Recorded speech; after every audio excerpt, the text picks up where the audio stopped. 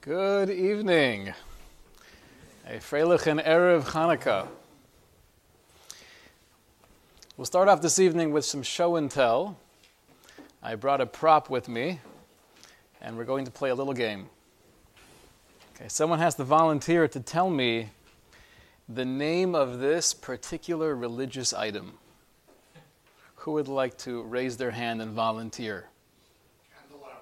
Candelabra. Okay, nice. Oh, a Chanukiah, all right.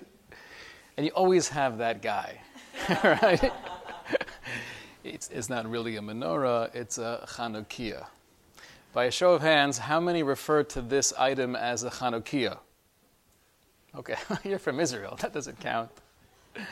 How many refer to this, as many normal people do, as a menorah? Okay, all right. I want to explore briefly, why is it that although it's a Chanukiah, many people still refer to it as a menorah? And although it sounds like somewhat of a trivial question, but we'll see there is a lot of depth, I believe, behind the answer.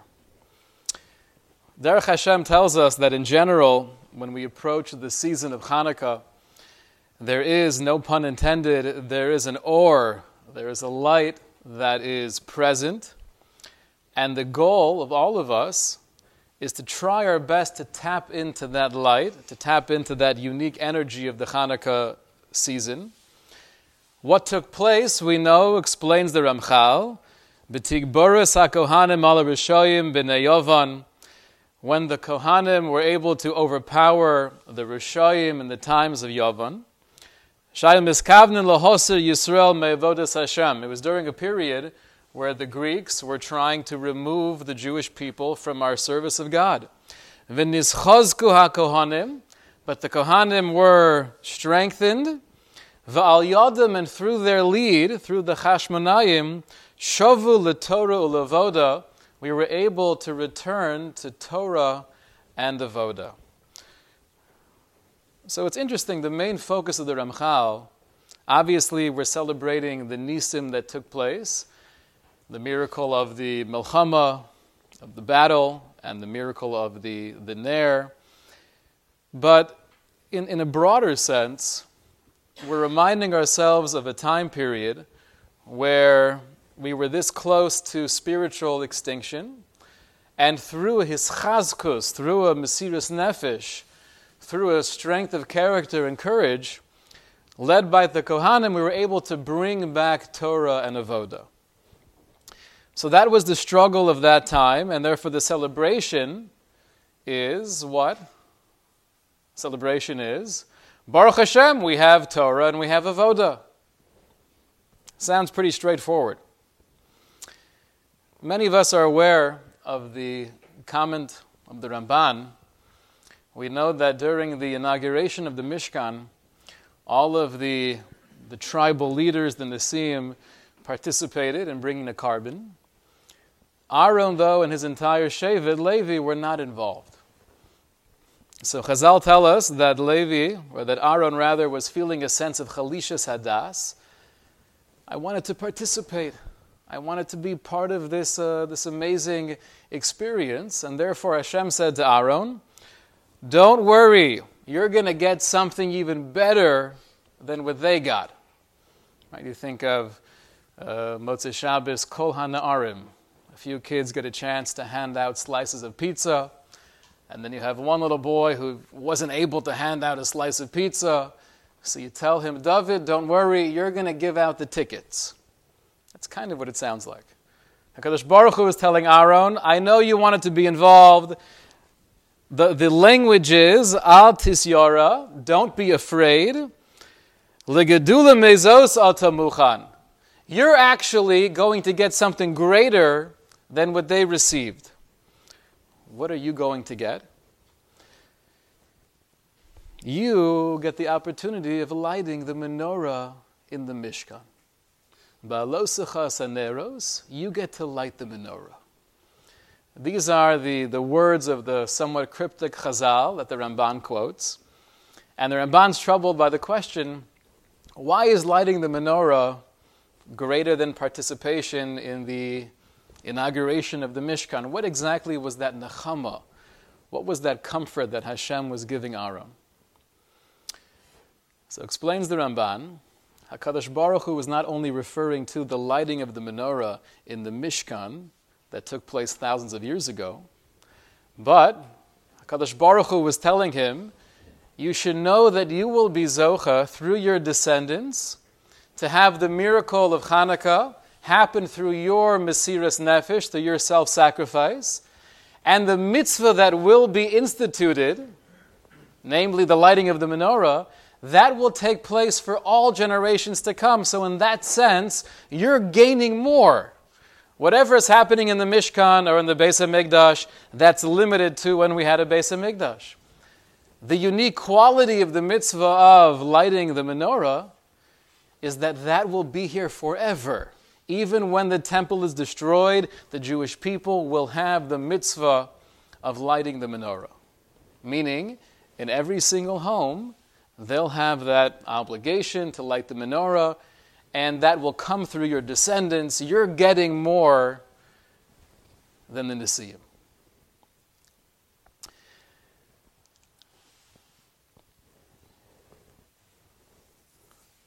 What does that mean, you're getting more than the Nesiim?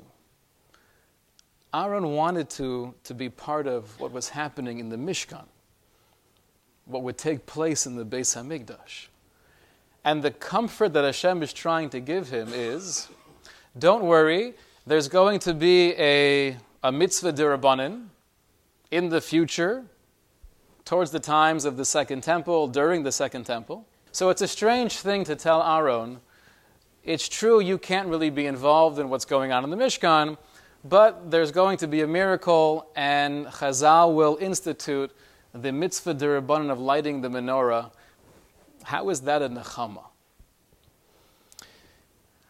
It seems like what's going on is that the mitzvah that we have of lighting the menorah in our homes every year is viewed as really an extension or a continuation of the actual mitzvah of lighting the menorah that took place in the Beis HaMikdash. That's really what the Ramban is saying. HaKadosh Baruch Hu was telling Aaron, you will get the schus of lighting the menorah in the Mishkan, and this same schus will continue even after the Beis HaMikdash is destroyed.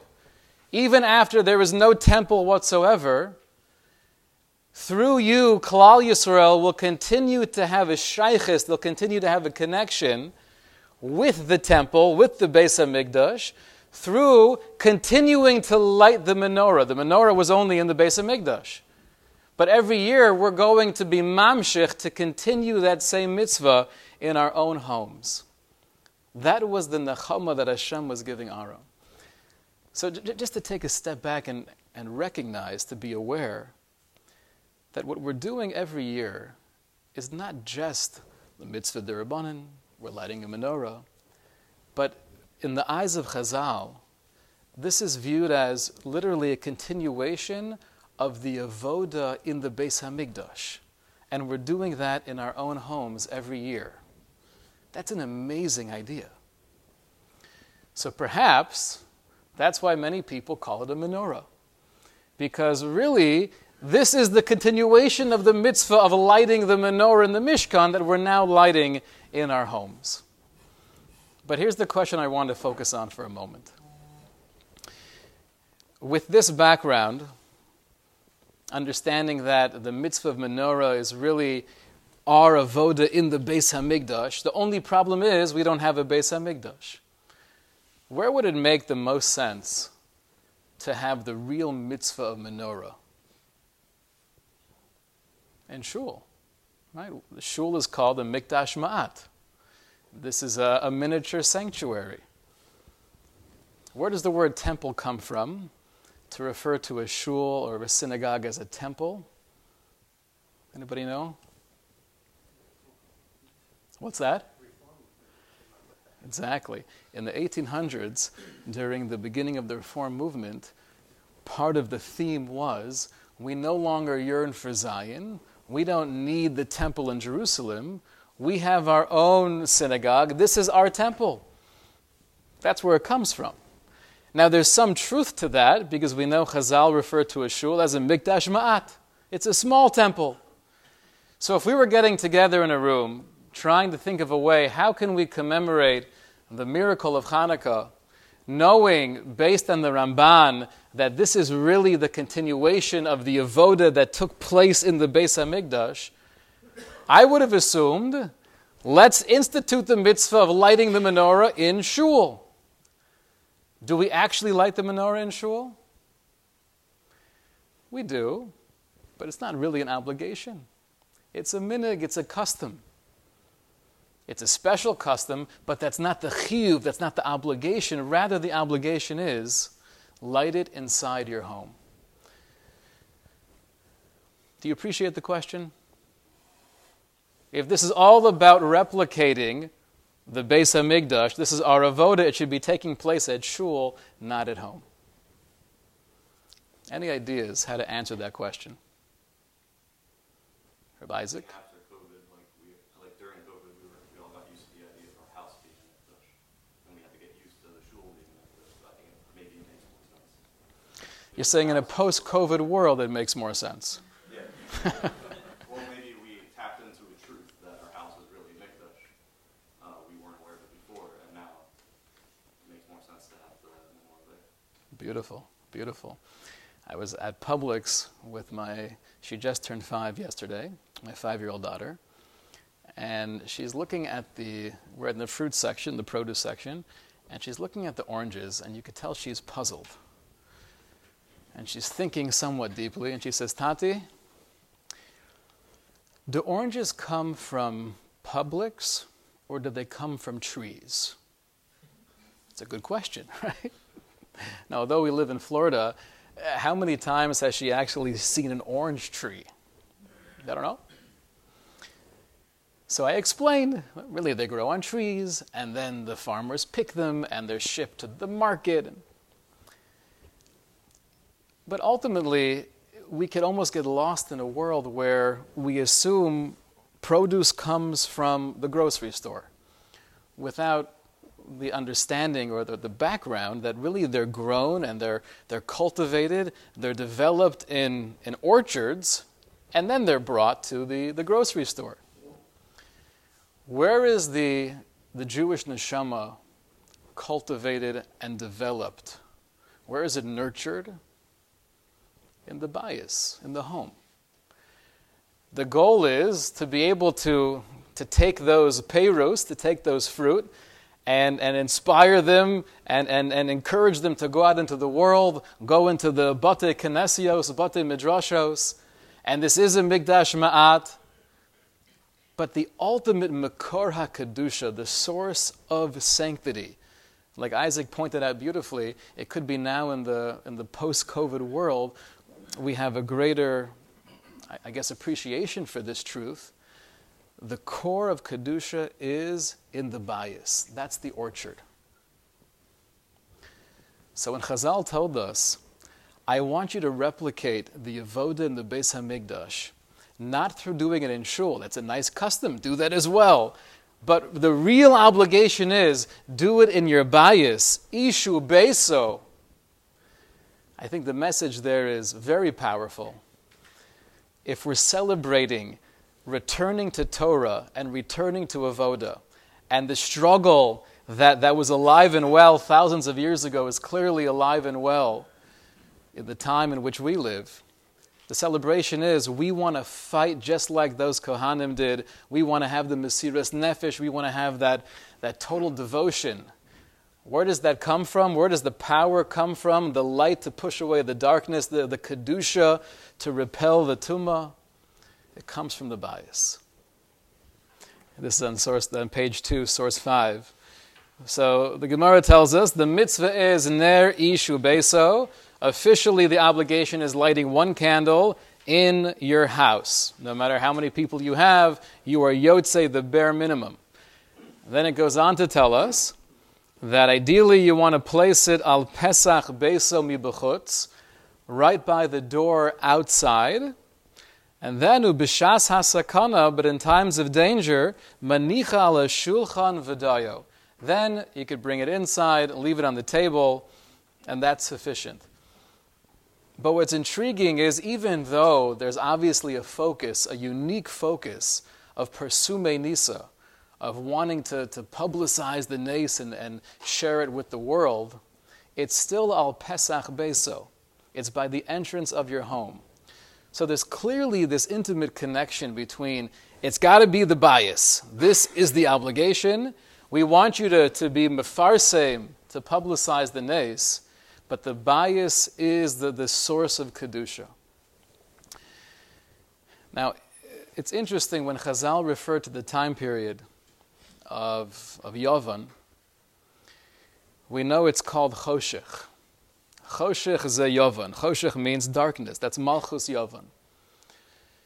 If there is any period of persecution that we would look at and probably not think of the word darkness, it would be Malchus Yovan. What was happening in the world during the times of the Greeks? Was it just barbaric, dark ages with no advancements in civilization, no culture, no science? It was quite the opposite. This was the flowering, really, of civilization. Everything that we have nowadays in the realm of science and math, the foundation of that goes back to the Greek civilization. There was art, sculpture, theater. So if anything, to look at that particular Golus and call that Choshech is a surprising title. It wasn't dark, it was the Enlightenment. Why do Chazal refer to this time as darkness? Any ideas?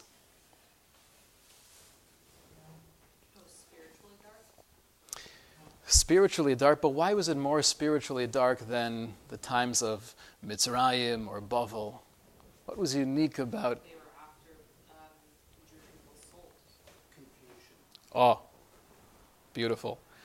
Darkness always has the connotation of, I can't see clearly. In every other time of persecution, in Mitzrayim, in Bavel, during the Roman Golus, there was a clarity. I'm looking at you, and I could see you are evil and aggressive and violent. I don't want to be close to you. I don't want to emulate you. You're Rishoyim. I remember reading the famous description of a Holocaust survivor, that there was a little boy who was picked up by a Nazi. He was about to be thrown into the back of a truck. And the boy starts shouting at this Nazi. He says, "You're Esav and I'm Yaakov. And although you might kill me, I'd rather be Yaakov." Every other persecution, every other Golus, it was a time of light, in the sense that there was no mistake in who we are and who they were, and it was a trying time, but there wasn't a confusion to it. Yovan was a Malchus of Choshech because they looked so civilized. They seemed humane. They weren't trying to kill us. They just wanted to uplift us and get rid of some of our old-fashioned beliefs. So I want to share with you the description here of Shimshon Pincus, the way he elaborates on this time of Choshech, understanding that if this is the ore we're trying to tap into, understanding what that confusion was, what that confusion is presently, and what we can do, not just in the celebrating, but in the continuing of the Milchama of the Kohanim, something that really needs to start in the home. We have to understand what Choshech is referring to. Let's take a look together on page 3. Reb Shimshon Pincus says,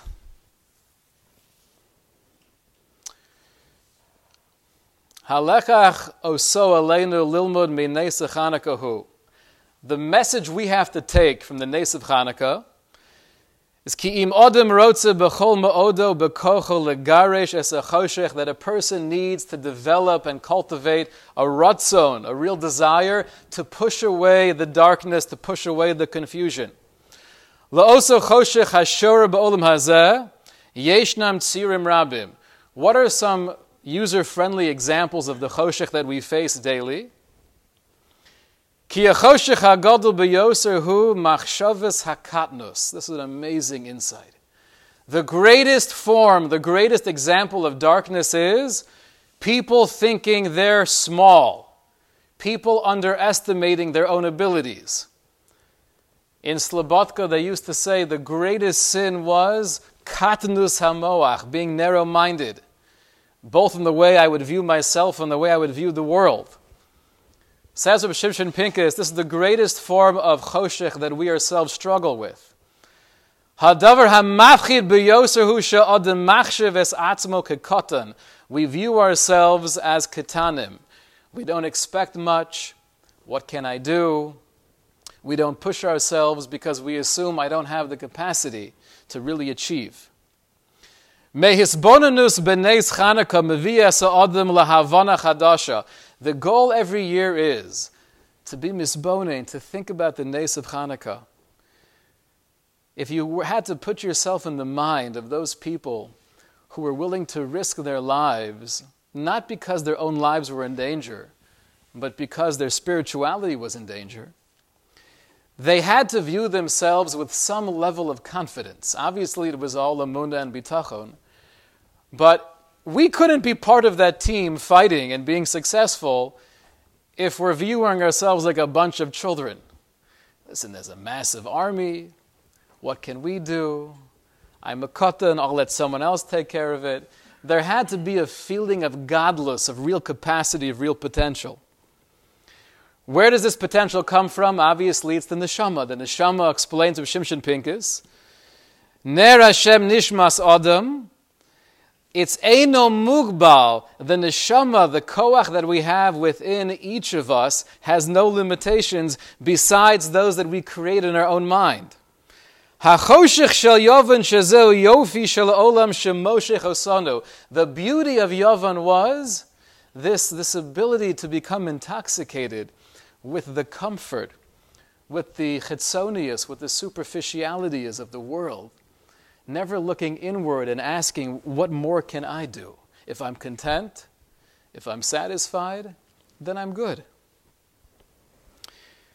B'yimei Chanukah aleinu lachzor l'shanem la'atzmeinu. The mission is during Chanukah that we should remind ourselves, ki b'yomim elu nasa al yedei chashmonayim masa muflo. There was an awesome thing that took place. Obviously, it's the miracle, and it was all HaKadosh Baruch Hu. But there had to be a catalyst, there had to be a sense of gevura, of godless, an understanding of the limitless potential that we have to be able to even enter that fight. We want to tap into that. And this example, I feel, is very poignant. This is top of page 4. Chanukah hu azman lishbor tzuras achayim zu. That means not only in the details of life, but even having the courage to rethink the path of life that I happen to be on. Maybe my whole worldview, maybe my assumption of what I can be or what I should be is totally flawed. Maybe I could break down that wall and have a much broader perspective of myself. I'll give you one example. I have a fellow who learned in Kollel for a few years. And during the yeshiva, during those times, there's always a sense of a she'ifa, of ambition, trying to accomplish more. Once a person makes that transition, where I'm no longer a yeshiva student, but rather I'm joining the workforce, I'm making a parnasa, I'm supporting my family, it's very hard to shift in a healthy way from what I was doing up until now for many years, and my new journey in life. Am I still the Ben Torah I was before? Obviously, I can't think in the same terms. I'm in a very different reality. But on the other hand, I want to keep that identity. But what could happen is, as the years go by, I begin to form a new identity. I'm not that same person I was before. Rav Shimshon Pincus is saying Hanukkah is a time we could ask ourselves the question, am I striving for greatness in different areas of spirituality, even though I'm no longer in that environment that's as conducive? I'm not learning many hours a day, but does that mean that I've given up on a dream of achieving real greatness? We could break through that barrier. Not just personally, but I think this line is extremely powerful. Ha'adam eino mugbal mehakatnu shelo. We're not limited by our own small-mindedness. Va'af lo mehakatnu shel hador kulo. Nor do we have to be limited by the small-minded nature of the generation. And this is a conversation I just had recently, and a few different applications of it. When it comes to technology, there's a big push, even in the frum world right now, which sounds reasonable. We have to accept life. Everyone has access to everything. It's no longer a question of sheltering ourselves or our children. It's just teaching and educating how to be responsible and how to create proper gedarim. But give up. We've already lost the fight. It sounds reasonable, but that's not the Das Torah. We have the ability to rise above that and ask questions like, just because this is what's going on, does that mean that I have to be part of it? Do I have to give in to a culture that I feel is ultimately unhealthy and detrimental to myself and my family? And the answer is no. I don't have to be going down the stream just because it's more comfortable, or just because many other people that I know and respect might happen to do that. The idea of Hanukkah, of pushing away the choshek, explains beautifully, Reb Shimshon Pincus, is taking these 8 days and not just enjoying and thanking HaKadosh Baruch Hu for all of the nisim that we experience daily and the nisim that allowed us to come out of the darkness, but to ask ourselves the question, am I doing anything where I'm proactively increasing the darkness in my own life or the life of my family, and can I be doing other things to be pushing away the choshech more than I am? Can I rise above some of those self-imposed limitations or narrow-mindedness that have almost been shoved down my throat based on the culture in which I live, and start asking questions of, do I have to be here? Am I allowed to go in a different direction? That's really the mission of Hanukkah. The Chashmonaim themselves, what did they first do? When the Greeks came in and they took over the temple, did they fight back immediately? What did they do, historically speaking? They ran away. They were hiding in caves. Why did they run away? Because at the time that made the most sense. They didn't think of fighting. It wasn't logical. How can we even try? They're going to devour us. So they ran away.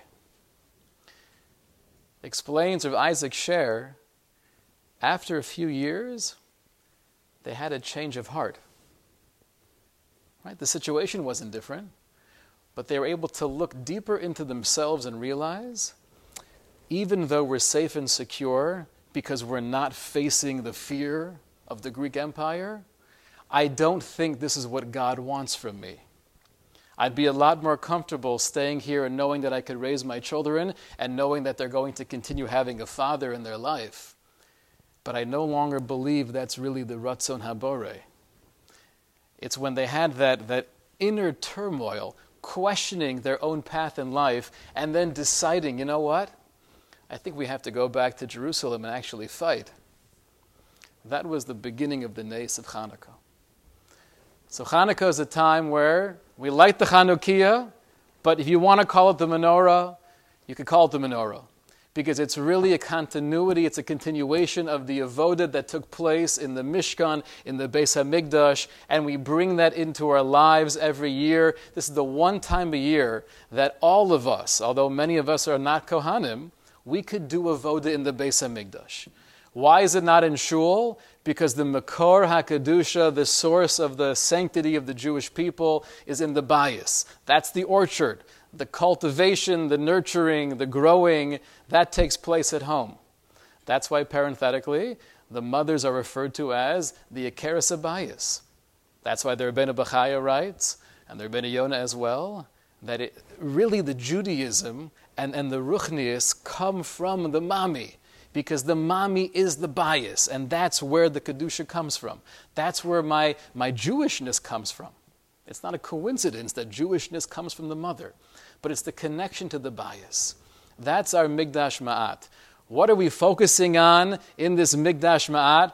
What is our role? What is our obligation within this holy sanctuary?